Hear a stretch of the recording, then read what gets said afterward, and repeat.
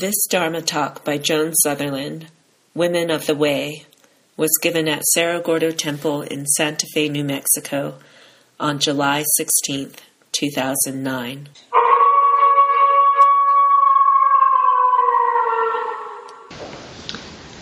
Good evening, Bodhisattvas.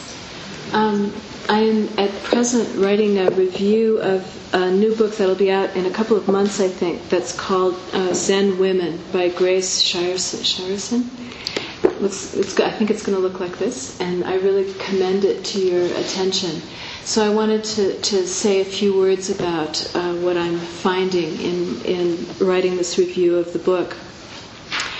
She does a great job of surveying pretty quickly, because it's not that thick a book, the history of women in Chan, which is the Chinese pronunciation of Zen, and Son, which is the Korean pronunciation of Zen, and Zen, which is the Japanese pronunciation of Zen.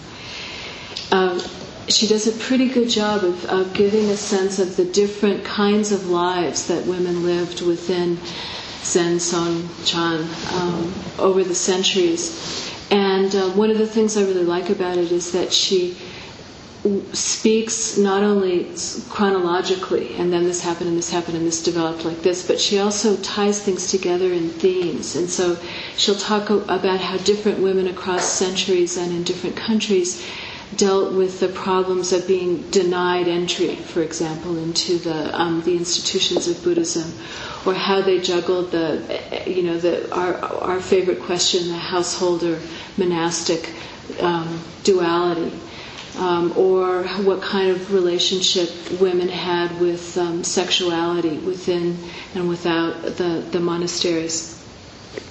And she keeps bringing things back to contemporary concerns, how these questions are questions that in many cases are still alive and unresolved for us. So I think that's really helpful too. And so for those who have felt a yawning gap in that we really don't know much of this history, this is a great start in filling that gap in. A lot of it has been available, but in pretty esoteric scholarly journals, and so not so accessible for us. And this is a great book for anybody to pick up and read. So I wanted to begin just by briefly touching on a couple of reasons why I think this is important for everybody. And the first is that when we don't have this material, which 98% we haven't had this material, we lose something. We don't have a full and complete picture of Chan, Son, Zen. We have had it edited for us. Somebody has decided recently or 1,000 years ago what is wholesome and good for us to know about our own tradition. And I don't know about all of you, but I resent being told what is wholesome and good for me to know. I'd rather figure that out for myself. And I trust that for most of you, you'd rather figure it out for yourselves as well.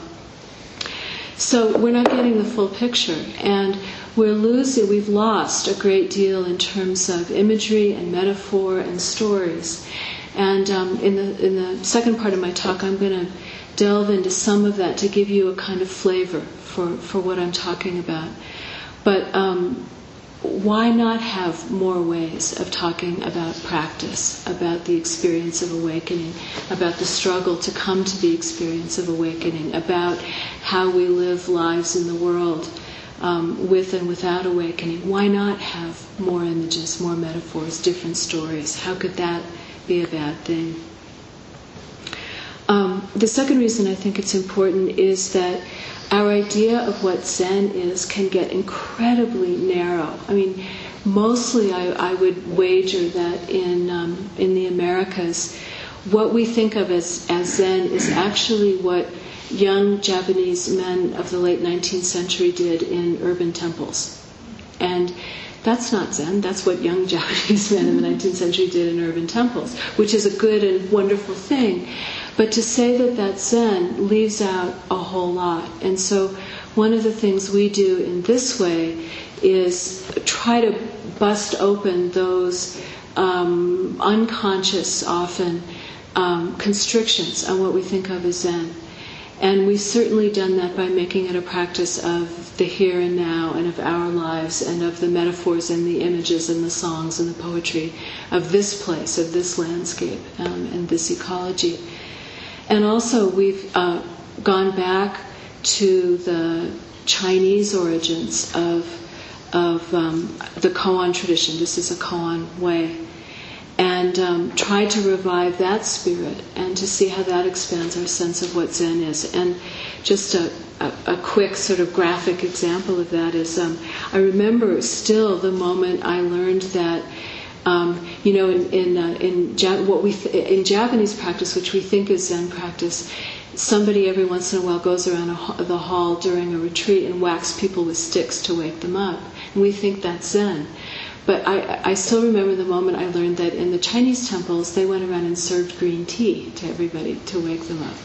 So that's, in that instant, my idea of what Zen is changed, that whacking people with sticks is not Zen, it's Japanese. And serving people green tea is not Zen, it's Chinese. But the thing that seems to be constant is the desire for people to be awake in the meditation hall. So how do we do that? What's our expression of that?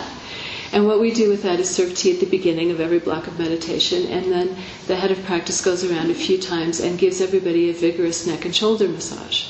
Okay, so that's our expression of what seems like the truth about the true thing, which is not whacking or tea, but is being awake in the hall.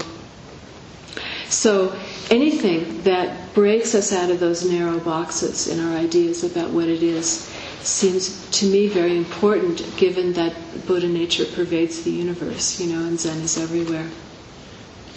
And then two specific things that have to do with our own time and circumstances are we live in a world where a great deal of the problems among human beings are caused by the ideas we have about each other. The generally incomplete, incorrect, not so helpful ideas that we as individuals have about other individuals and we as groups have about other groups. And Buddhism in general, and I think Zen in particular, has this incredible jewel, which is a long developed, sophisticated, refined practice of inquiry and deconstruction, which is aimed at showing you the emptiness of ideas. And we turn that on ourselves. We're endlessly turning those practices of inquiry and deconstruction on our senses of ourselves. And for those who've been doing it for a while, it really works. You begin to see the emptiness of most of your ideas and most of the things that have seemed most solid and real about yourself.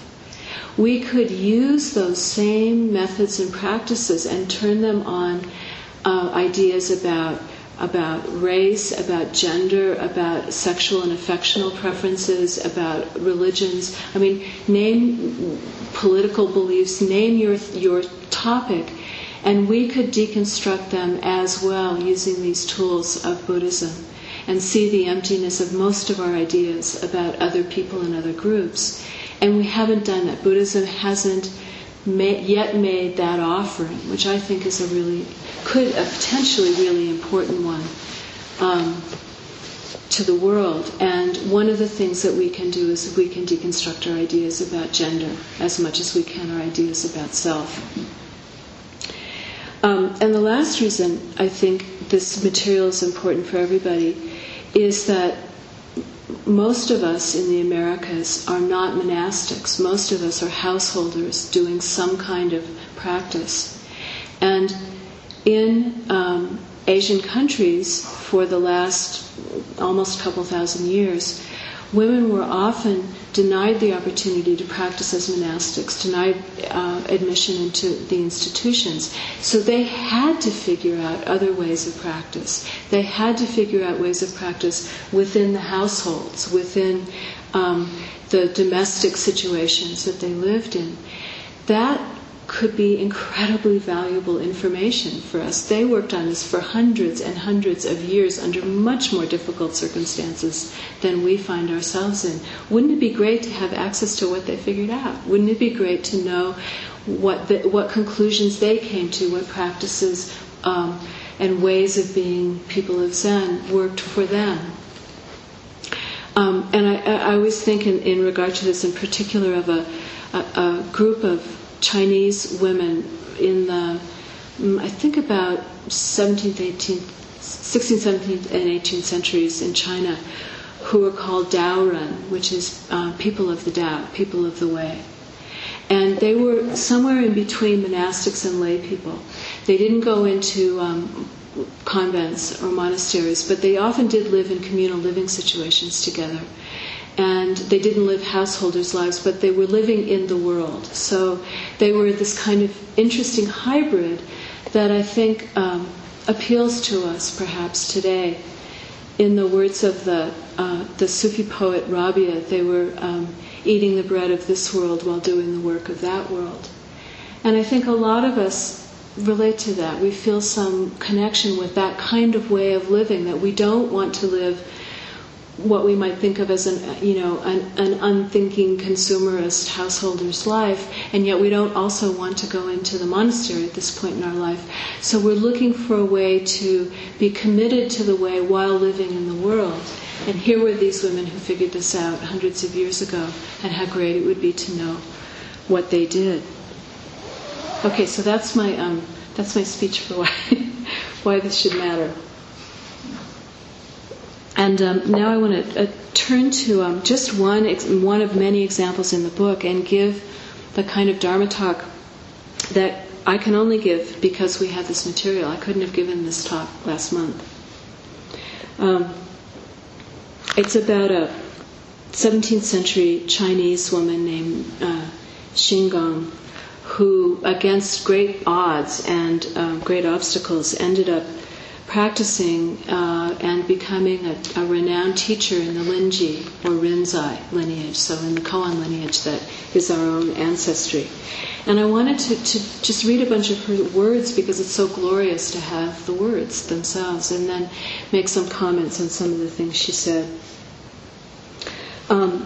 This is a kind of journal she kept when she was doing her training, and at that time in China it was very common for people to do years-long secluded trainings. They'd go off somewhere, and that tradition survives more in Tibetan Buddhism than anywhere else, where 1 year or 3 year or 9 year retreats are not that uncommon.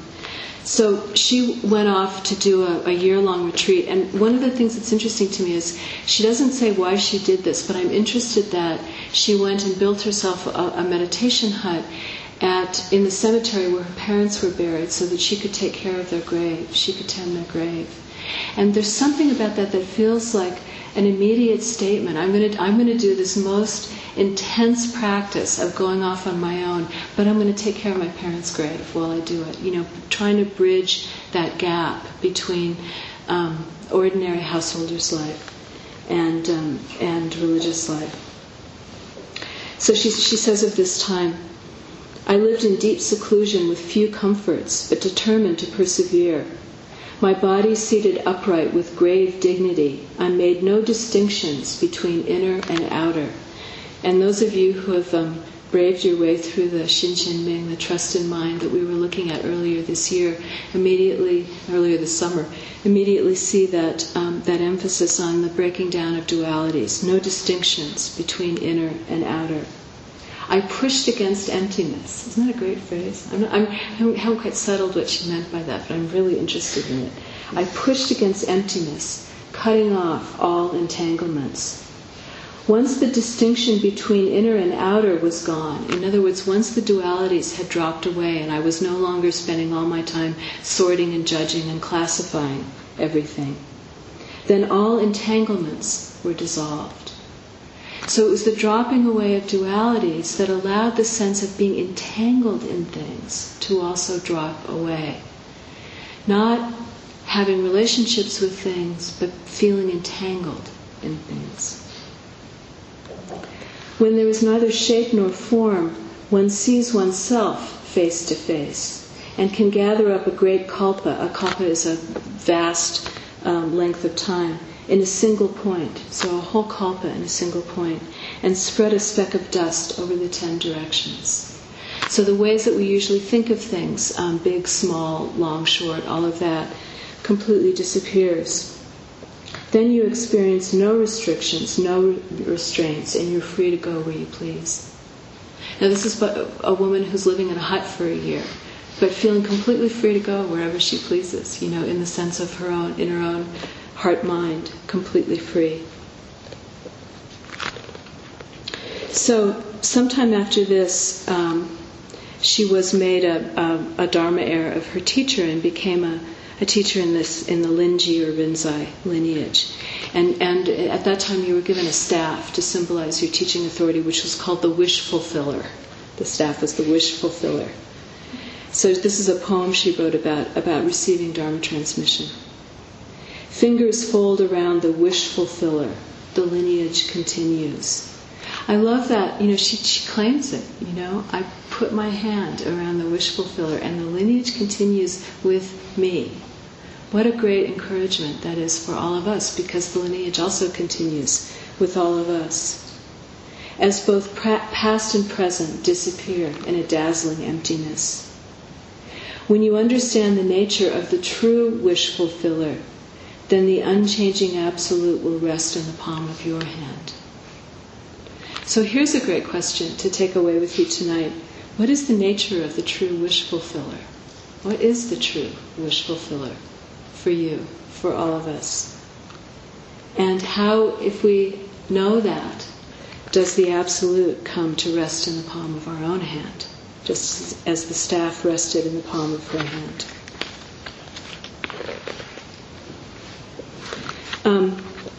So she messed about with koans, much like we do. And here's a poem she wrote to help one of the nuns she was working with koans with through her koan practice. I'm going to start writing you all poems. You'll be sorry. Understand the ordinary mind and realize the one who is naturally complete.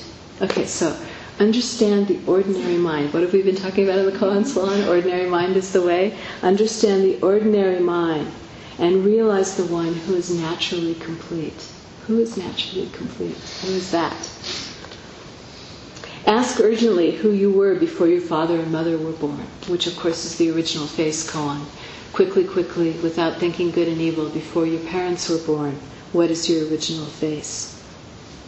When you see through the method that underlies them all, another question, what is the method that underlies them all? The mountain blossoms and flowing streams will rejoice with you. Them all being koans. Them all being koans. Yeah. Well, no, I think the koan. Yes. Okay. Yes, the koans and all of our ideas about what we think we're doing, all the practices and methods. Yeah.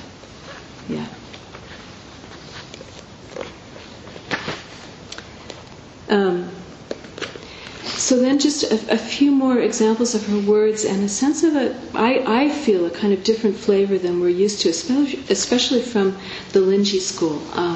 Linji school was known for its kind of abruptness and shouts and hits and all that kind of stuff. And there's a beautiful bracing quality to that. And she shows this kind of other side, using exactly the same material, having Dharma transmission in that line. She says, there's no greater suffering than to be caught up in the bustle of worldly affairs. There is no greater joy than cultivating the way with one pointed mind. Now that's not often said. There's no greater joy than cultivating the way with one pointed mind. The way is no other than the greatest joy in the world. Abandoning the way to seek out pleasure is like throwing away food and seeking hunger.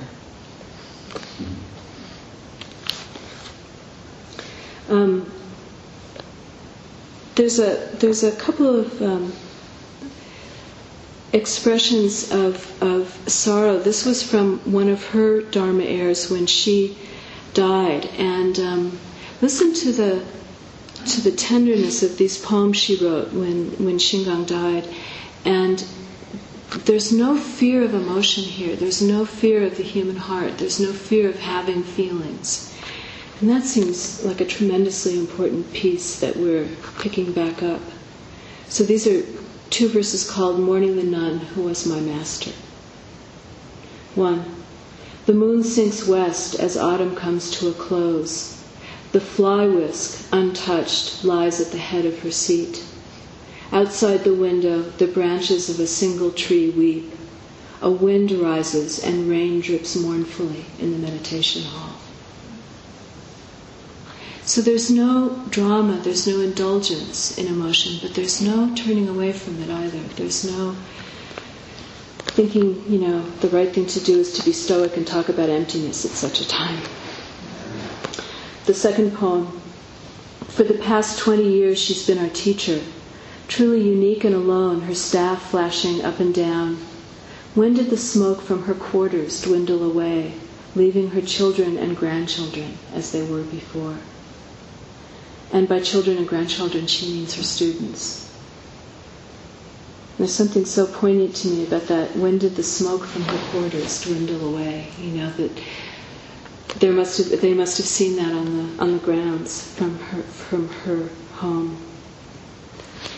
And then again, the same Dharma heir Yigun wrote another poem when her dear sister in the way died a couple of years later. And this is what she wrote about her Dharma sister, Yichuan.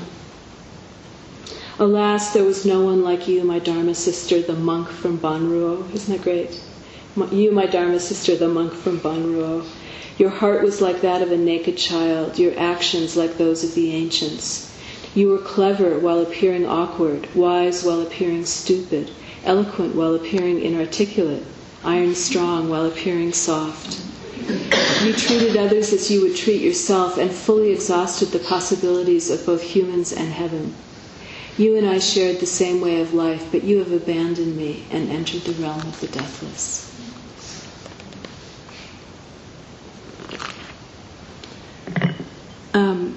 Then here's one of many anecdotes when Shingang was still alive and teaching. She went back to her old training monastery, where she'd been the first woman to train in this monastery that had been entirely men up to that point.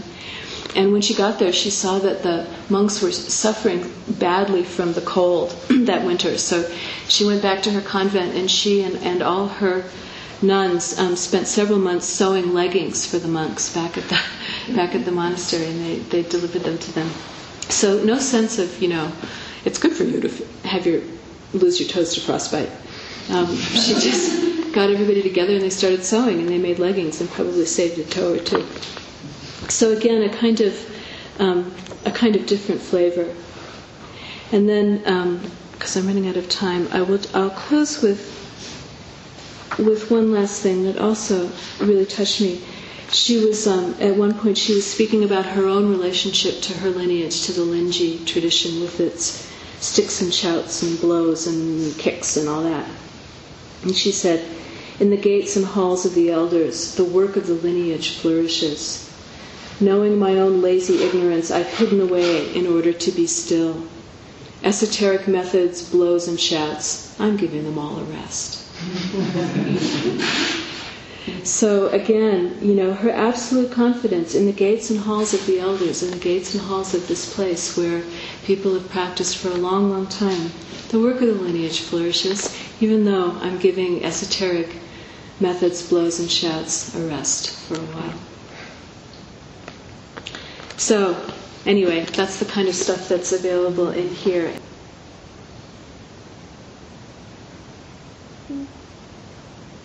Okay, thank you all. These talks are made available through your donations to Cloud Dragon, the Joan Sutherland Dharma Works. To learn more about her teachings and to make a tax-deductible contribution, please visit our donate page at joansutherlanddharmaworks.org.